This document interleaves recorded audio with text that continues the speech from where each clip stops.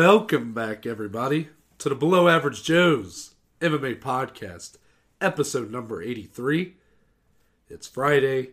We're here to end another week with another preview, this time for UFC 260, headlined by the biggest, baddest rematch between the heavyweight GOAT and champion, Stipe Miocic. Undisputed. Going for his, fifth total title defense? Fifth total, yes. This time against a familiar foe in Francis Ngannou. Undeniable.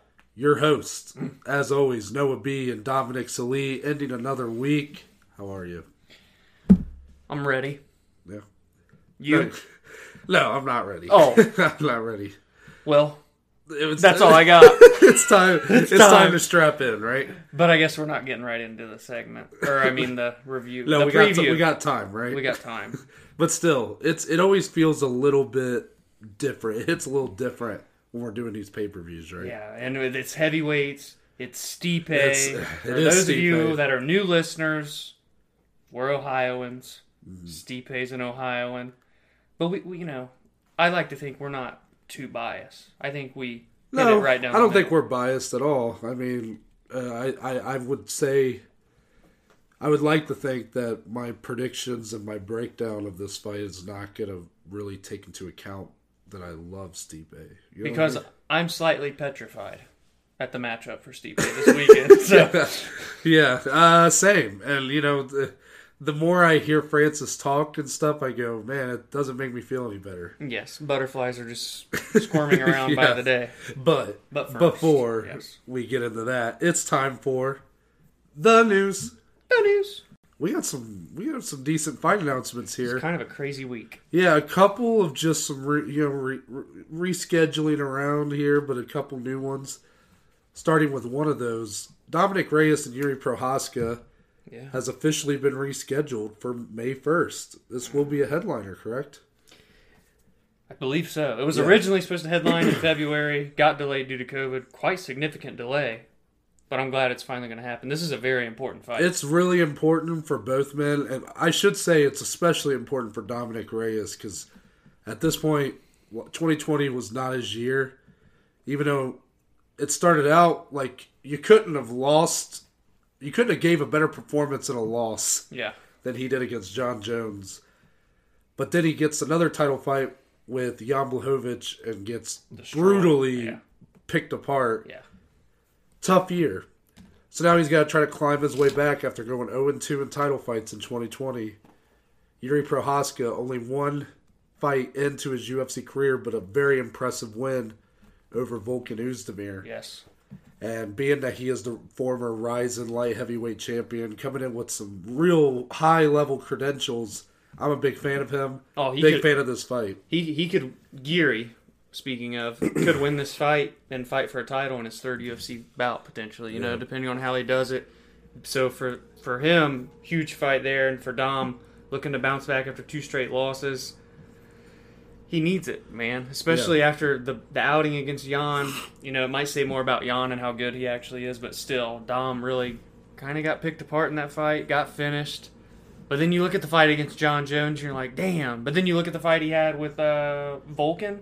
Yeah, I think that was the fight. And you think, oh, Volkan won that fight. Yeah. So it's just been really crazy these past couple years for Dom Reyes. Was once undefeated, now on the barrel of a 3-fight losing streak. Big fight for him. Yeah, I couldn't agree more.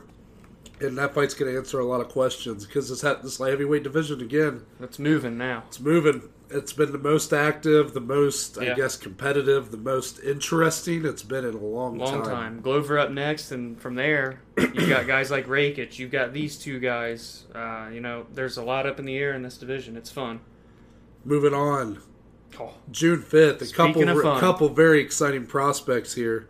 Sid from Toy Story, a.k.a. Dusko Todorovic, going up against Coconut Bombs, Maki Patolo. Dom, you're a big fan of both these guys. Tell the people why they should be interested in this fight. It's going to be an absolute banger. Yeah, enough said. This fight, really, 2 great prospects. Patolo just coming off of the fight that he was dominating with Julian Marquez. Yeah, the Cuban Missile Crisis, the battle of the best nicknames of all time. Was really looking the best he had looked in the UFC was using his grappling a lot, not getting into a firefight, but then gets a Hail Mary submission against him by Marquez there. Yeah. Then Marquez ends up going on dates with Miley Cyrus and shit. It was just crazy. He's That back. should have. What you're saying is that should have been Mackie. It on should that have been date. coconut bombs with Miley Cyrus. But he's back, and Dusko's coming off his first professional loss via KO, but before that was looking like an absolute beast. Still is a beast. This fight is going to be fireworks on paper. Yeah, Todorovic has got that length that is just very much like an asset to him. in this Yeah, you division. watch him fight, man, you're like, that's a crisp striker right there. While for Patolo, you're right. His grappling is very much his strength, and And he showed it, because, like I said, he's usually in these firefights, but he showed, like, he's strong, good grappling. He might have to utilize it here in this one, because Dusko's got the power. completely agree with you there.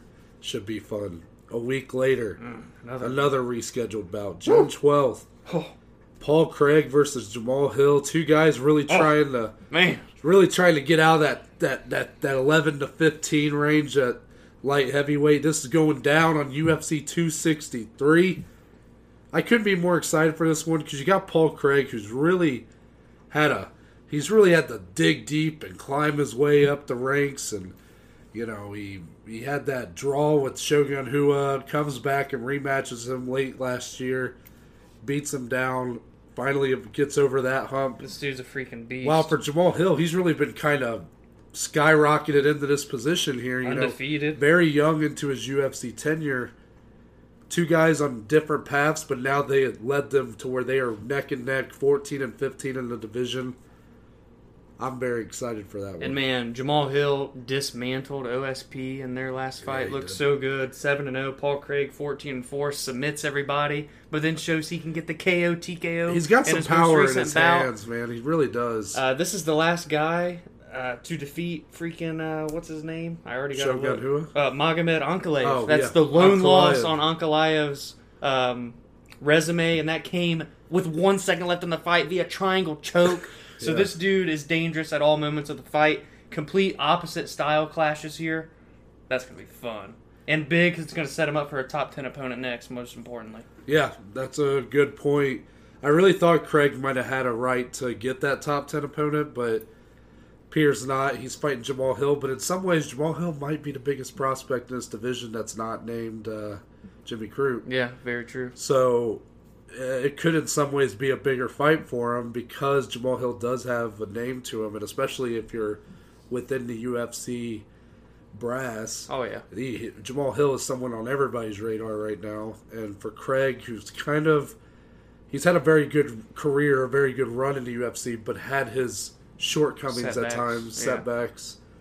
I will say Craig doesn't tend to do well with a very high pressure striker, and Jamal Hill offers that all day. Yeah. So it'll be interesting to see how much he's truly grown out of that, because that usually was what gave him problems early on in his career. And for Jamal Hill, the biggest test of his career. Now, he had a great striker in OSP who does pose a lot of submission threats, but I think at this stage in Craig and OSP's careers, Craig's the more dangerous guy, and Jamal gets to test himself. That's there. true. Jamal Hill, kind of a skinny guy for Yeah. that division.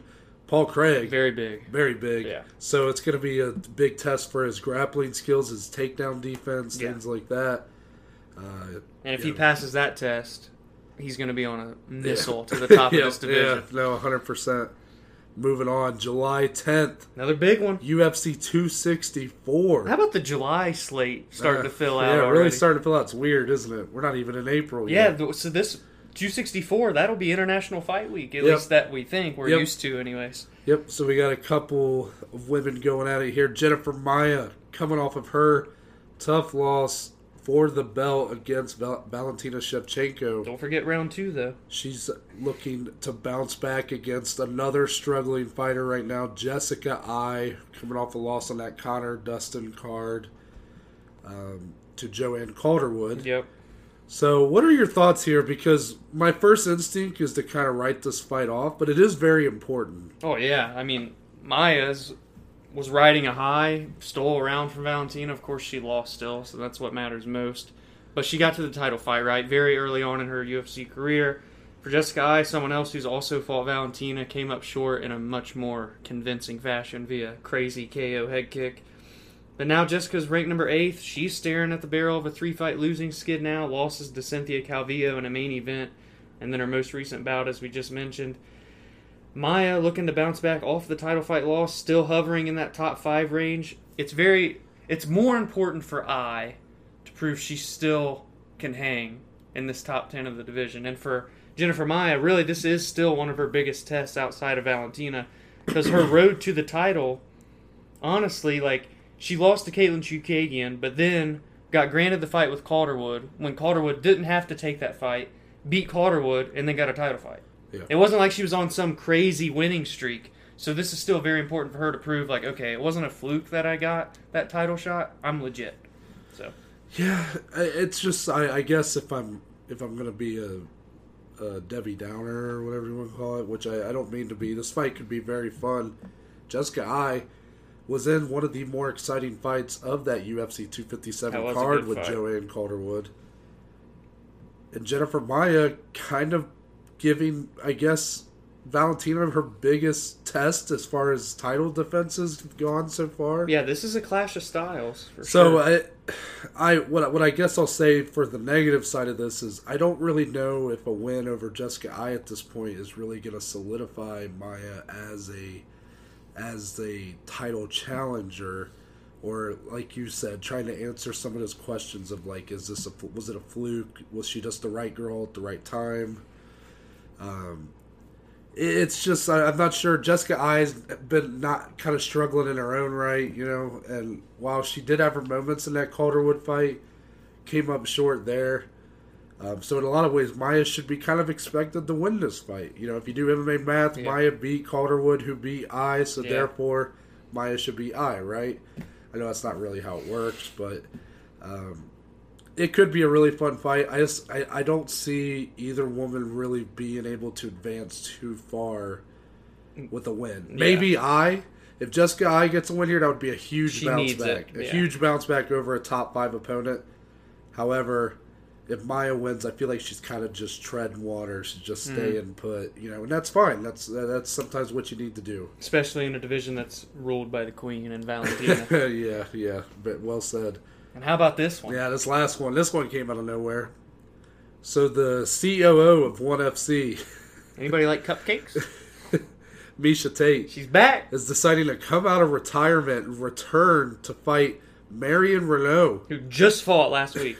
On July 17th. Love it.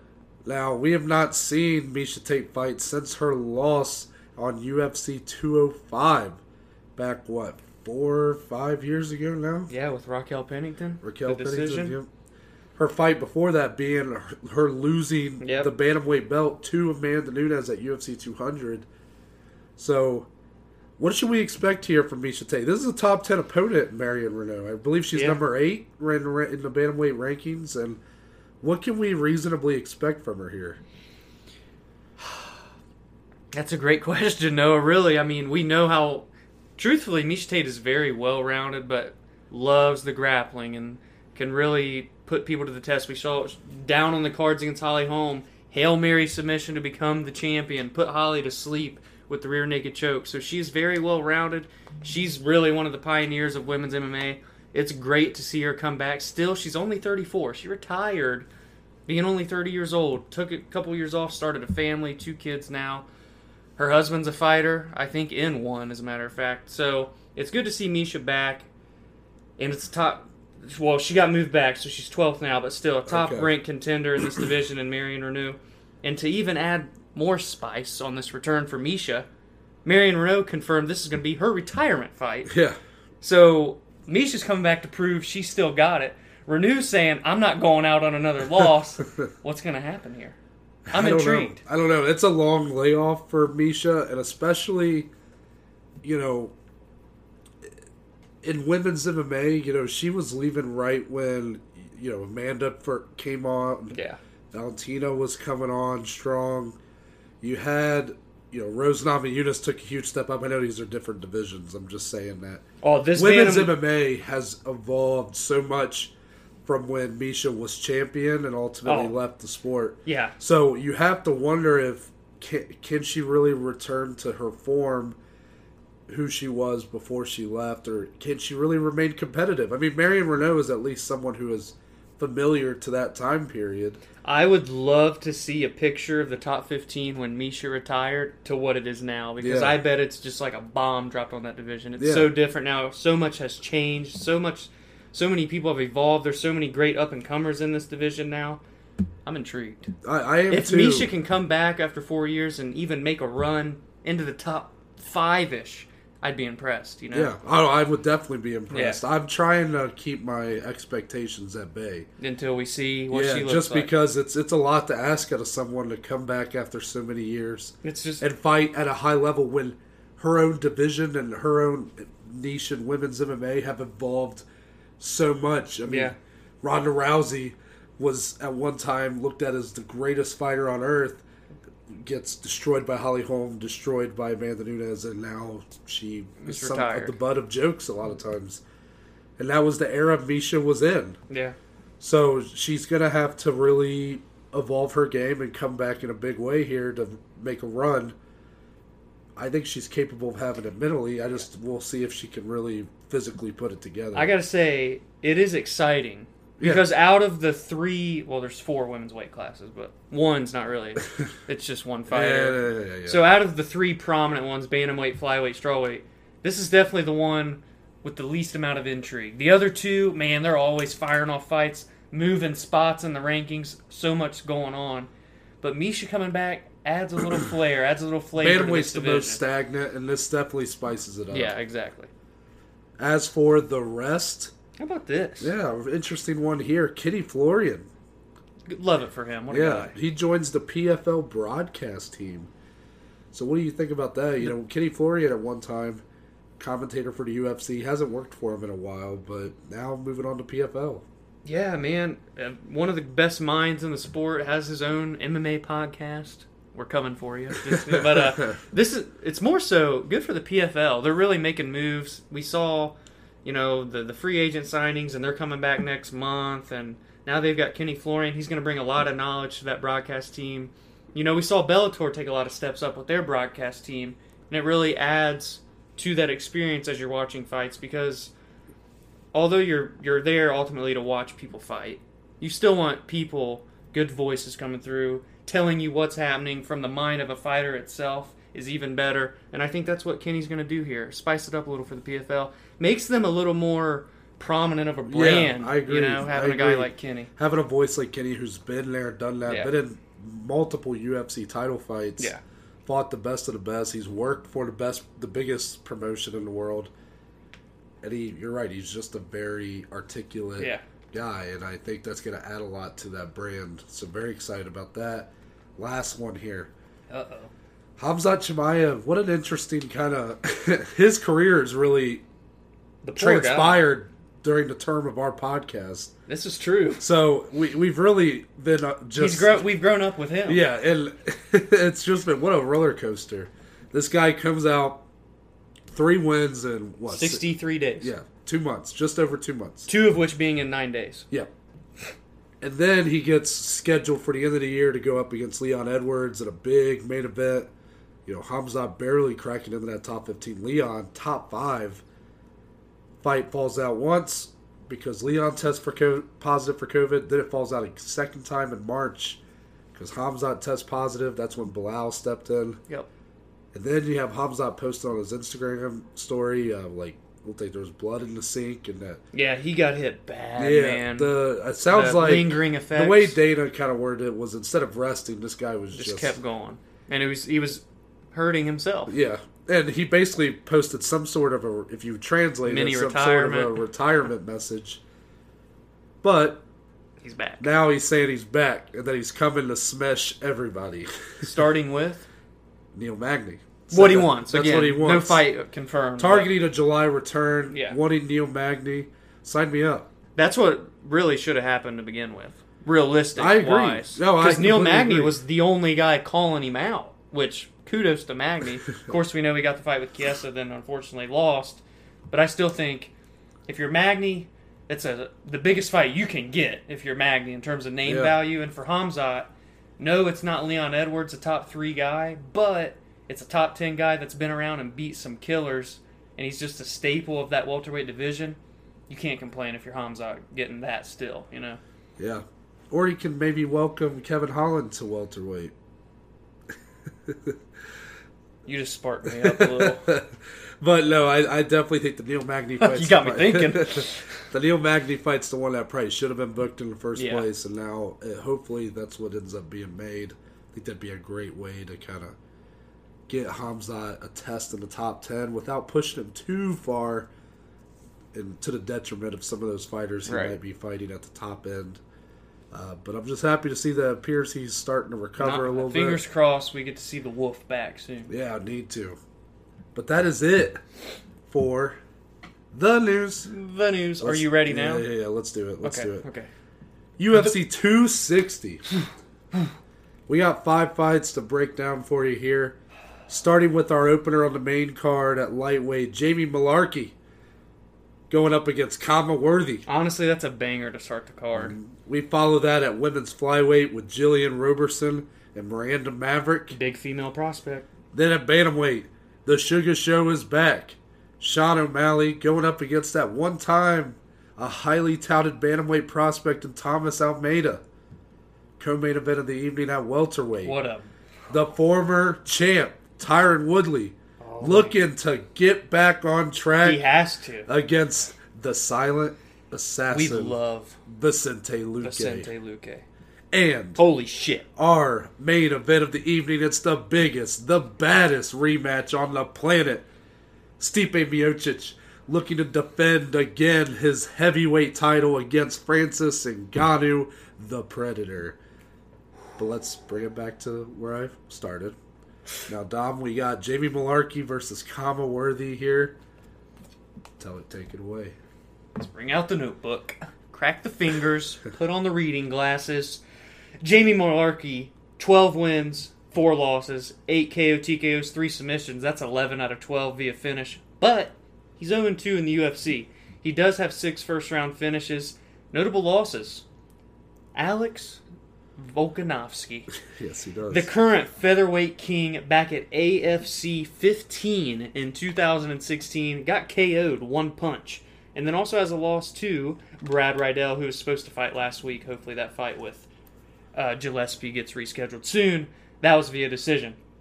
For Kama Worthy, 16 wins, 7 losses. He's got 9 KO TKOs, 3 submissions. He's 2-1 in the UFC, 3 first-round finishes. Wins over Devontae Smith via TKO and a submission. I got lost on the notes there. Notable losses. Paul Felder back at Pinnacle FC in 2012 on the regional scene. That was via TKO. Also lost to our boy Billy Q at SOFC in 2015 via TKO. And then his most recent outing that we got to break down, Otman Azaitar TKO'd Kama Worthy. Banger here, Noah.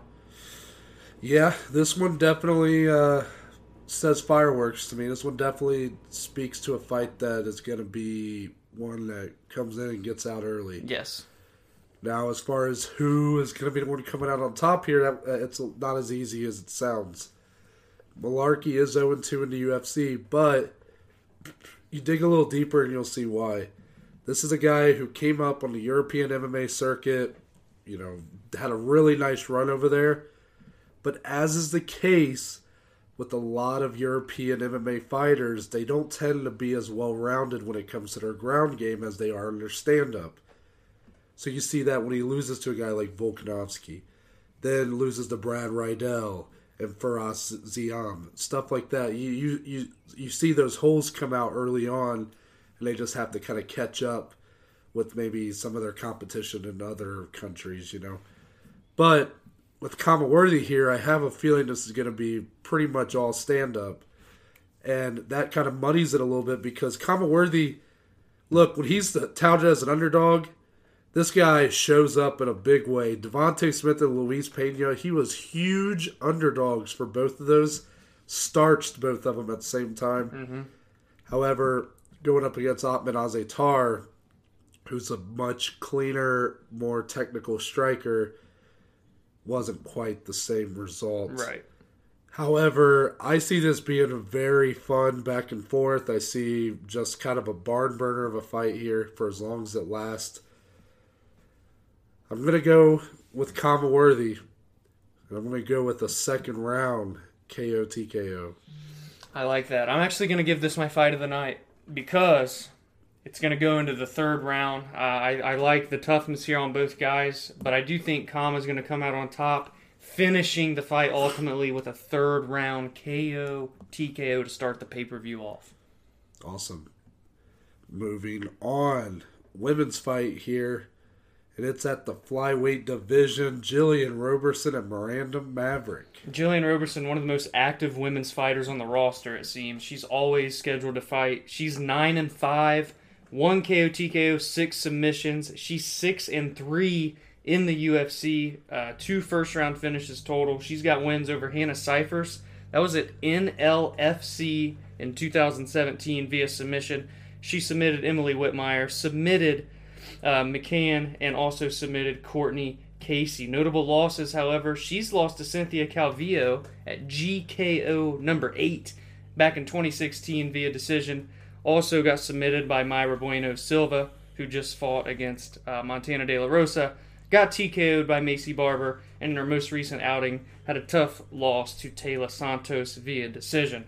For Miranda Maverick, this is one of the highly touted prospects in women's MMA for the UFC right now. She's 8-2, only 23 years old. She's got 1 KO TKO, 5 submissions, 1-0 currently in the UFC. Big step up here for her. She does have 5 first-round finishes out of the 6, and she's riding a 4-fight win streak coming into this. But like I said, this is a jump. This is a jump up. It's a big jump for her. She's only 23 years old. Fear the is her nickname. Yes. Miranda Fear the Maverick. Yeah. But both these women's skill sets really mirror each other very much so. Yep. They're very much the type of ladies that try to get the fight to the ground, finish it there. They don't tend to do as well when they have someone who's a very competent striker coming at them, pressuring them.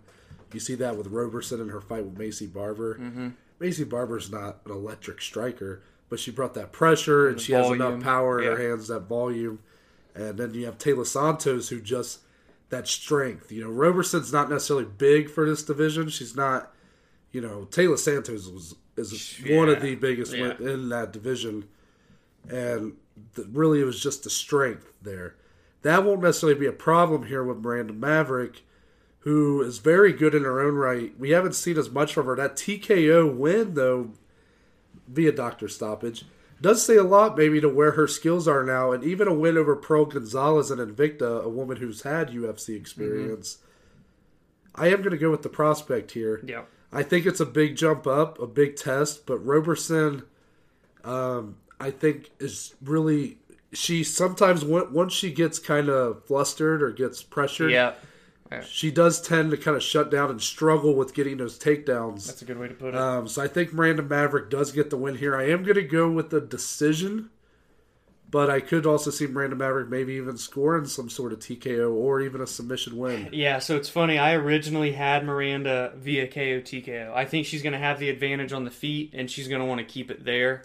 Like Noah said, neither one of these ladies are the best strikers in the world, but if I had to pick somebody that has the advantage, I'm going to have to go with Maverick, just from what we've seen out of Roberson. And I think she's going to want to keep this fight on the stand-up realm. She's going to get the better in that area, and I think she does edge out a decision as well, Miranda Maverick. It will be interesting to see how Miranda's ground game stacks up if it goes there with Roberson. And if Roberson has improved in her striking since her last outing, you know, it's very interesting. She trains with Dean Thomas, Roberson does, so she's got one of the best there is down there at American Top Team. If she can build that striking along with her incredible submission game, she really could be a problem in this division. So that's a really good fight. Look out for that one. That has a lot of factors in it. I agree. Moving on. Sugar Sean O'Malley taking on Thomas Almeida. Interesting fight here. Very interesting. I would say banger. I'll get into it. Thomas Almeida, 22 wins, 4 losses, 17 KO TKOs, 4 submissions. He's finished 21 out of 22 fights. He is 5-4, in the UFC. 17 of those 21 finishes coming in the first round. Both of these guys like to get in and get out. He's got notable wins over Brad Pickett via KO. Also KO'd Anthony Burchard. Notable losses, got KO'd by Cody Garbrandt. A decision loss to Jimmy Rivera. TKO'd by Rob Font. And then his most recent outing, a unanimous decision loss to Jonathan Martinez. So coming into this, Almeida's on a 3-fight losing streak. For Sean O'Malley, he's 12-1. 8 KO TKOs, 1 submission, 4-1 in the UFC, 1-0 on the Contender Series. He's got 8 first-round finishes out of the 9. Notable wins over Andrei Sukumhoth, who once followed me on social media via decision. And then unfollowed you. And then unfollowed me. And then 1 punch KO'd Eddie Wineland. It was quite beautiful to watch. But he's coming off of a loss, his first loss of his career to Chito Vera in a fight that his leg got pretty jacked up. And ultimately got finished by Chito in that fight. Yes, he did. So with this fight, what I gotta say is, this feels very much like trying to get Sean O'Malley a big win back against a guy who's got some name value to him in Almeida. Thomas Almeida, being a huge prospect at one time, literally was 21-0 going into that Cody Garbrandt fight. Yeah. And you said it, his record now is 22-4, so you could say... Do the math. And then that 3-fight losing streak leading up here. He did fight in October, but before that, we hadn't seen him since January 2018. Which, funny enough, if you didn't see our episode Wednesday or listen to our episode Wednesday, was it UFC 220 Classic Paper Review? Just a slight plug. Yeah, slight plug. So, the holes in Almeida's game, he has not clearly been able to fix. And also, a lot of this might be mental game at this point. You know, his confidence must be struggling to really bounce back.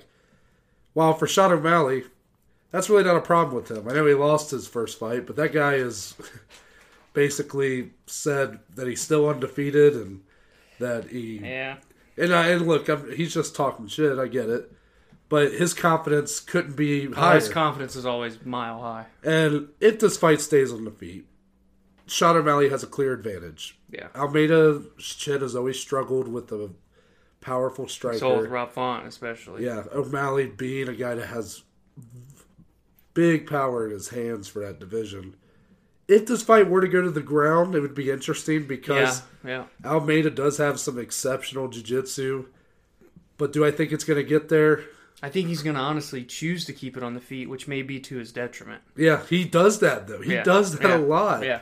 He likes to be in there. He likes to go in these wars where he kind of does enough to stay competitive, but never enough to win the fight. Yeah. I don't think it's going to be any different here. I think O'Malley adds another one. First round KO/TKO for Sean O'Malley. Yeah, I was struggling here on, I guess, when the fight would... I think we're going to see a finish regardless of who comes out victorious in this one. But I am going with O'Malley as well. I know he came off that loss to Chito. He showed weaknesses in that fight. And, you know, that leg injury wasn't just some fluke. Like, Chito caused that. We're pretty convinced with the calf kicks and such. So, look for O'Malley's footwork, quite literally, to play like a factor. Because even before that fight, he had also tweaked his foot in the other bout with Sukumhoth, right? In a fight that really he should have lost had Andre just fought the right way and took it to the ground, but he chose to stand up. Chose to be on the ground instead of. If he would have just, because Sean couldn't walk, couldn't walk. The ref would have had to stop it. Yeah. So I don't know. It's going to be very interesting. Nevertheless, the power is going to play in favor of O'Malley, and the precision that O'Malley has showed in his striking is next level for this division. And it's not just the punches, but he throws in the kicks and the body work. He really has it all in his striking game. So I'm going second round KO/TKO. I think we're going to be in for a bit of a feeling out process in round 1 potentially. But round 2, I don't think O'Malley's going to waste any time. I like it.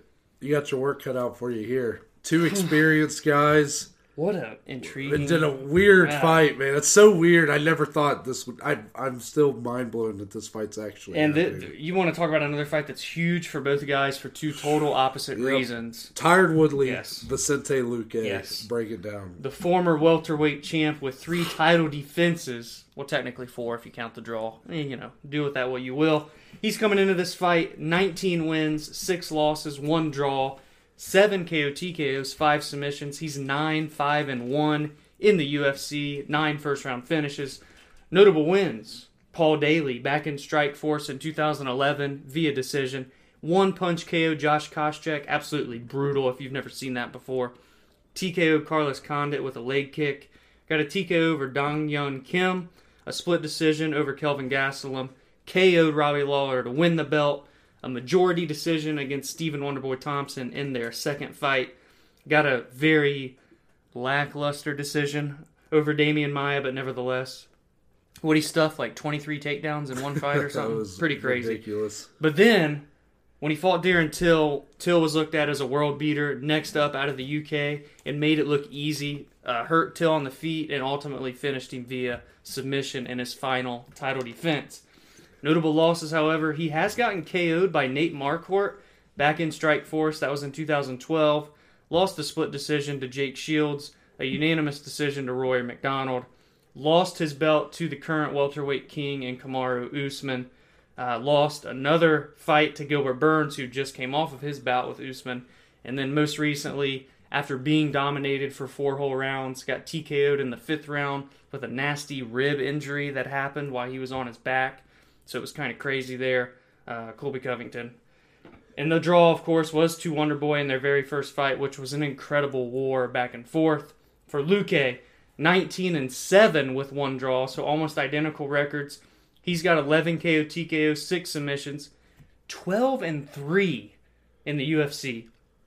But man, when Luque gets put into the biggest moments, it seems he fails. So this is why it's so interesting for him. He does have 11 first-round finishes out of the 17, with notable wins, funny enough, against Thiago Santos at Spartan MMA in 2012 via TKO. He KO'd Bilal Muhammad. He beat Nico Price twice, once via submission, once via TKO. He KO'd Jalen Turner, a split decision win over Mike Perry, and then KO'd Randy Brown in his most recent outing. Notable losses, Leon Edwards via decision, and Stephen Wonderboy Thompson via decision. As I just mentioned, you hear that record in the UFC, 12-3, you're thinking, damn, this guy's an absolute beast. And he is. But when the 2 biggest fights of his UFC career have happened, he's came up on the losing end. Noah, does he rewrite that on Saturday night? This is a tough one to break down here because Luque's looking to get into the elite status of this division. based on what I've seen, or sorry, if you want to finish your point. Well, I was just going to say, he's looking to come into the elite status, take a 3-fight win streak. Woodley's complete opposite. Former champion, but now lost 3 straight fights. Yeah. Literally has lost 15 straight rounds. Yep. 75 minutes of fighting. Yeah. I don't know. It's interesting. So, let me start with... I'll start with Woodley. So, Woodley, after that Darren Till win, was really nearing kind of top 10 all-time status. He was. He was really that dominant as a champion. Didn't always do it in the most exciting fashion.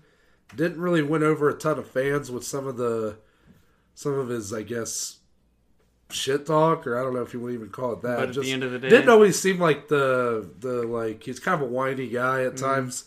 Him and But at Dana the end didn't of have the the day- best relationship. But at the end of the day, I mean, he was winning clearly in all these fights. His resume is very good. But he gets dominated by Kamaru Usman. Really, even though now we see how Usman is, Yeah. and probably doesn't surprise us at that time. But at the time, that was a huge surprise for yeah. him to be handled as easily as he was.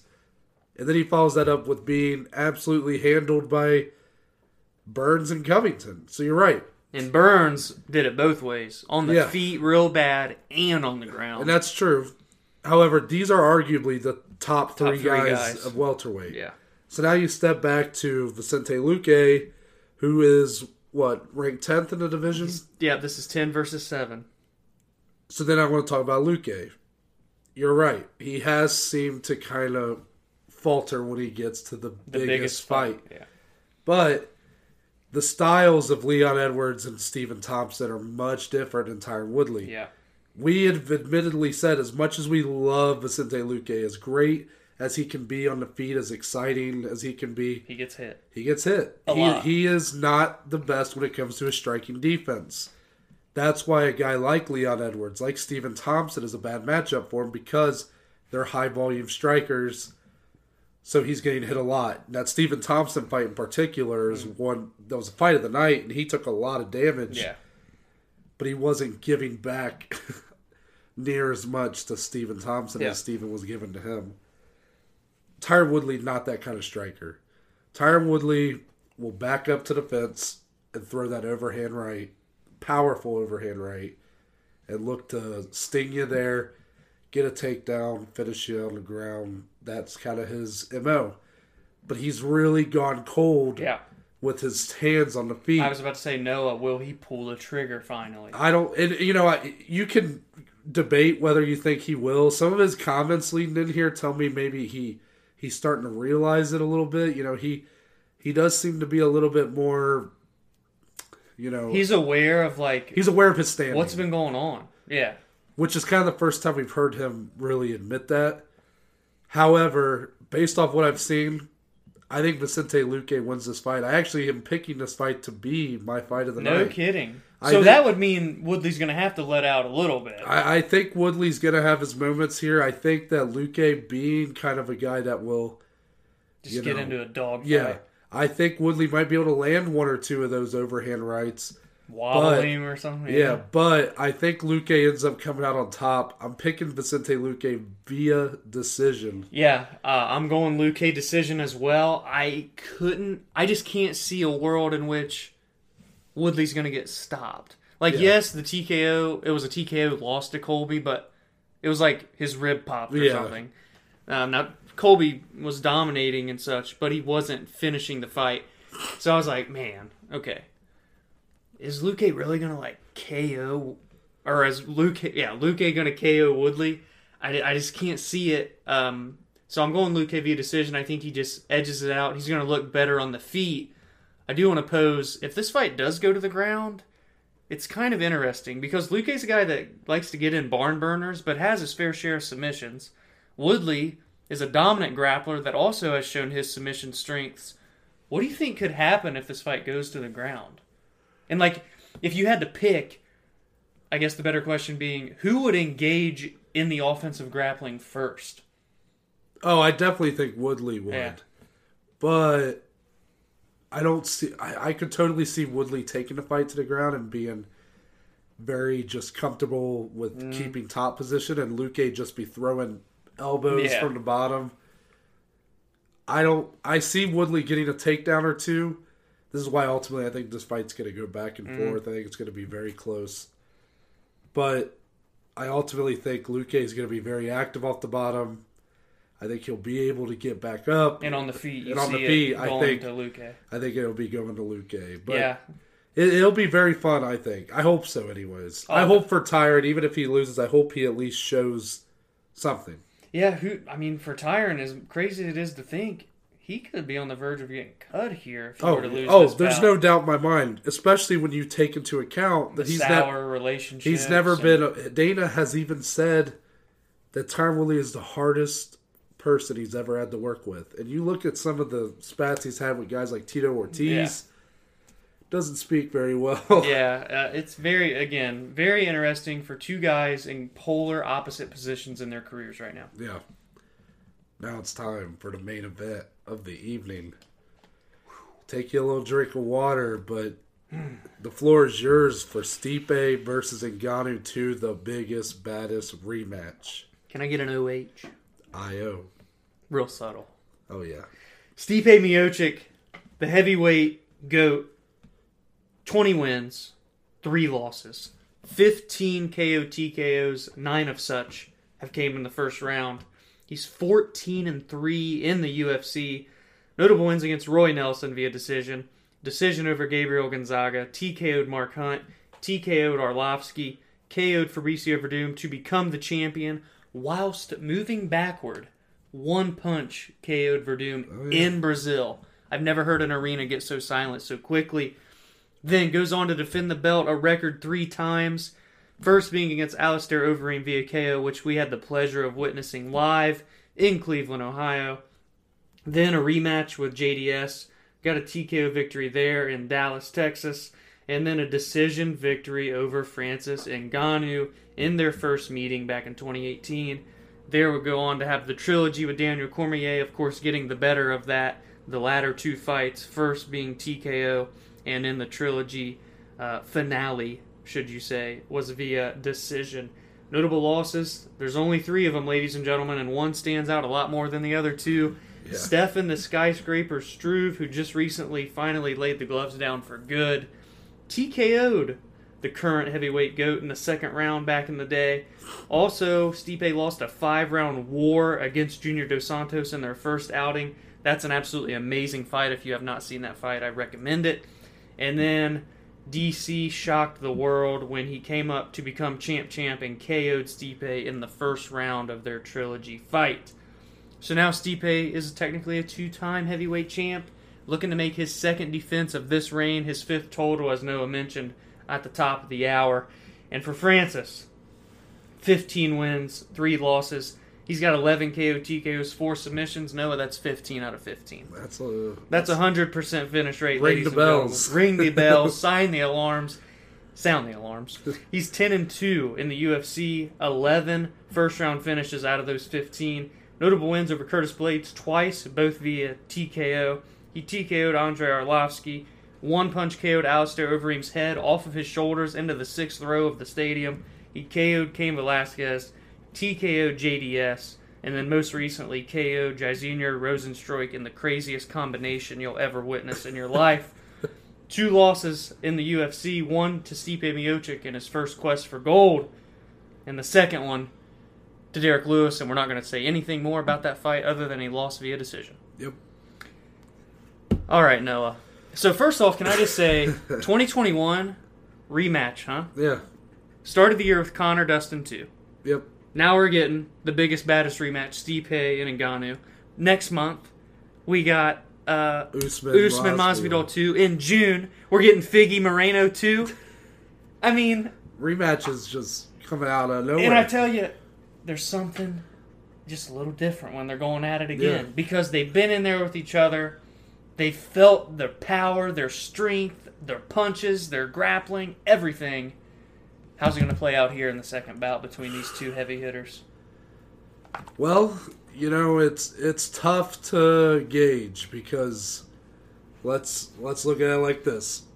The first time these 2 fought, Francis came out with that power, came out looking to knock Stipe's head off, landed some good shots. Yeah. But Stipe using that lateral movement, really evading the pressure, ends up getting those takedowns, and then from there really just sucked the energy out of Ngannou. Yeah, really. And coasted basically for the last 3 rounds to a decision victory in what ended up being a very one-sided fight after the first round and a half or so. Yeah, he took a very green at the time Ngannou to deep waters, and Ngannou had no answers. Yeah, and there was just no answers for Ngannou on the ground. Now, you would like to believe he's going to have Usman in his corner. He's got to have people. He's got people that have been helping him, really patch up those holes in his game on the ground and his cardio.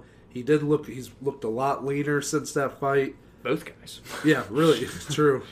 So you got to think that he's made improvements to his ground game to where he can at least be competent to, get out of the bottom position or be able to transition, things like that. Yeah, I mean... But is it enough? Because really, I think the Stipe we saw fight DC in his last 2 fights was better than the Stipe that beat Ngannou the first time. Well, and here's the thing, and we didn't want to say too much about this fight on Wednesday because we wanted to break it down so much here.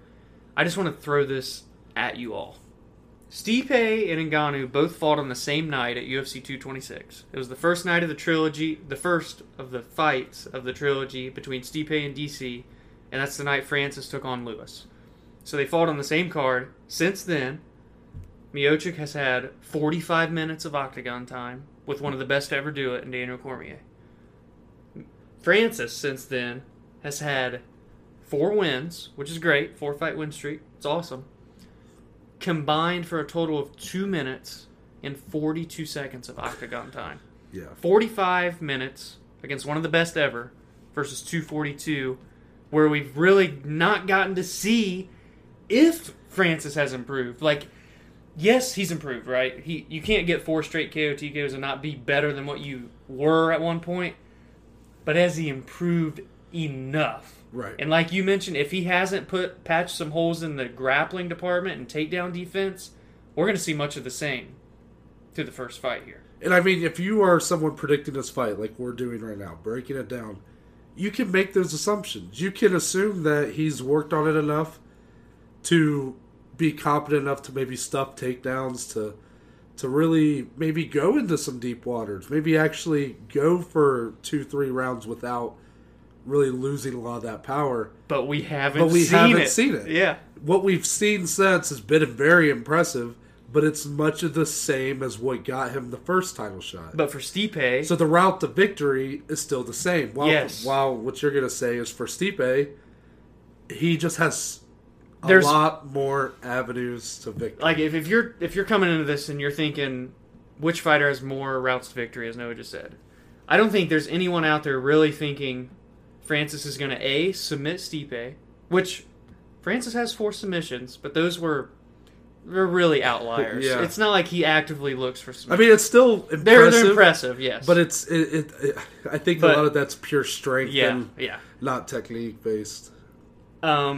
So you don't see that as your option. And then option B, is he really going to go and win 25 minutes of a fight? Or at least 15 minutes, meaning he would win 3 out of 5 rounds? Like, I don't know, because we haven't seen that out of him ever. Yeah. But for Stipe, he's not going to submit him, but he's got the power and the boxing to, I think, finish Ngannou, which he's never been finished in his 3 losses.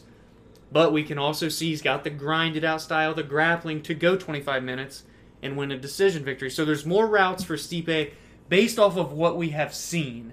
But again, maybe Ngannou's doing so much shit in the gym that we're just not seeing that he's just going to come out and shock everyone.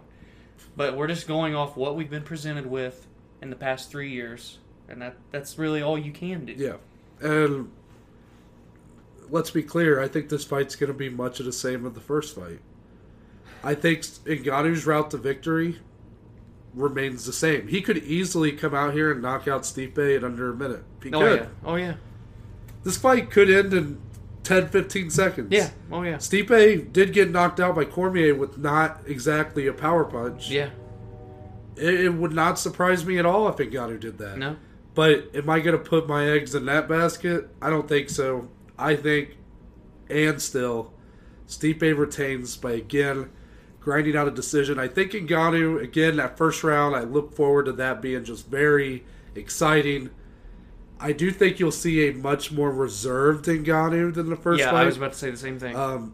You have to wonder, if you look at the Lewis fight, which I know we promised we weren't going to talk about it, but how cautious he was. Too cautious. Threw 11 strikes or whatever. Yeah. Landed 11 strikes in the whole fight. Yeah.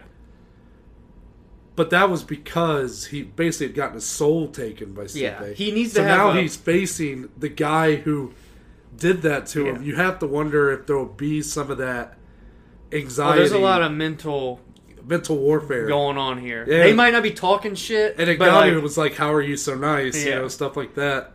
Yeah. But I think that Ngannou will at least keep this fight competitive for longer. I could see maybe 3 rounds of this fight being Stipe just being edging him out. I could even see Ngannou winning round 1, maybe even round 2, and Stipe ultimately coming back. Yeah. At the end of the day, though, I think the most clear path to victory here is a Stipe win via decision. I'm going Stipe, but I think he's going to do what no man's ever done before. He's going to flying triangle choke Francis. No, I'm just kidding. I think he is going to finish Francis Ngannou. I think he's going to really drag it out. He's going to grind Ngannou, much like the first fight. But I think he's going to want to make a statement. And I say this for my sole reason being, I think he wants to make a statement because there's a fella by the name of John Jones knocking on the door to fight the winner of this bout. True. Stipe's going to want to say, I'm the king, come take this belt for me. I think he's going to finish Ngannou in the 4th round via KO, TKO, via ground and pound more specifically. I think Stipe may even hurt Ngannou more so than he did in the first fight, because we saw Stipe landed some good shots in that first fight, and Francis just ate that shit. Yeah. Like it was nothing. Right. This time, I just got a feeling there's going to be a shot that lands. Similar to kind of the one Stipe... He stunned Ngannou a couple times in that first fight. And the right cross that Stipe dropped Daniel with in the second fight, look for something like that to land here on Ngannou, to the fact that he gets a little wobbled. Stipe goes in for the takedown and gets the ground and pound finish in the 4th round after an absolute just edge of your seat style contest. Because when Ngannou's fighting, you can't help but just be like, oh shit, he's gonna land the one shot. Yeah. So man, it really is the biggest, baddest rematch. I'm so excited, and yeah, it's gonna be an absolute treat as a fan, a fight fan. 100%. But that is it for our preview of UFC 260. Check out these fights on Saturday. What are the start times, Dom? Prelims. Well, there's a Fight Pass prelim. Yeah. Literally one fight. That'll be at 7:30 p.m. on Saturday evening on Fight Pass, and then I think those are on ESPN Plus nowadays as well. Yep. Regular prelims start at 8 o'clock. They're going to be on ESPN, the network. Good prelims, may I add. And you can watch them on ESPN and Plus. ESPN Plus. And then the main card, 10 p.m. as usual with the pay-per-views, unless you're Habib fighting in Abu Dhabi at 2 p.m. Eastern time, I should say, on ESPN Plus. So buy the pay-per-view, support the Ohioan that is Stipe Miocic, and watch some incredible fights. Agreed. But until then, Dominic, tell the good people where they can find you on social media. Twitter and Instagram at DSLE14. Fight the podcast on Twitter, on Instagram at BAJ_MMA podcast. And as for me, if you go to my bio on Twitter or Instagram at NTBaker_, you'll be taken to our link tree, which gives you the links to all the platforms that the podcast is on, along with the social media platforms. That includes the Twitter, the Instagram, the YouTube channel, and Spotify, Google, and Apple Podcasts. It's all on there, baby. And there's a couple links for the Anchor page. First, leaving a voice message. Leave us your thoughts on this fight coming up this Saturday. If you have a thought on an upcoming fight, a news story, if you just want to say hi or tell us we're a piece of shit, or if you have any sort of ideas that you want for the podcast, you got 60 seconds to tell us why. Collab with us. Yeah, of course. And there's a link if you want to become a supporter of the podcast. That just provides us with a few dollars a month. All that money goes back into improving the quality of the podcast, whether it be audio equipment or down the line doing a video podcast. So again, you can find all of that if you go to my bio on Twitter or Instagram at NTBaker_. But with that, we're out, and we'll see y'all on Monday.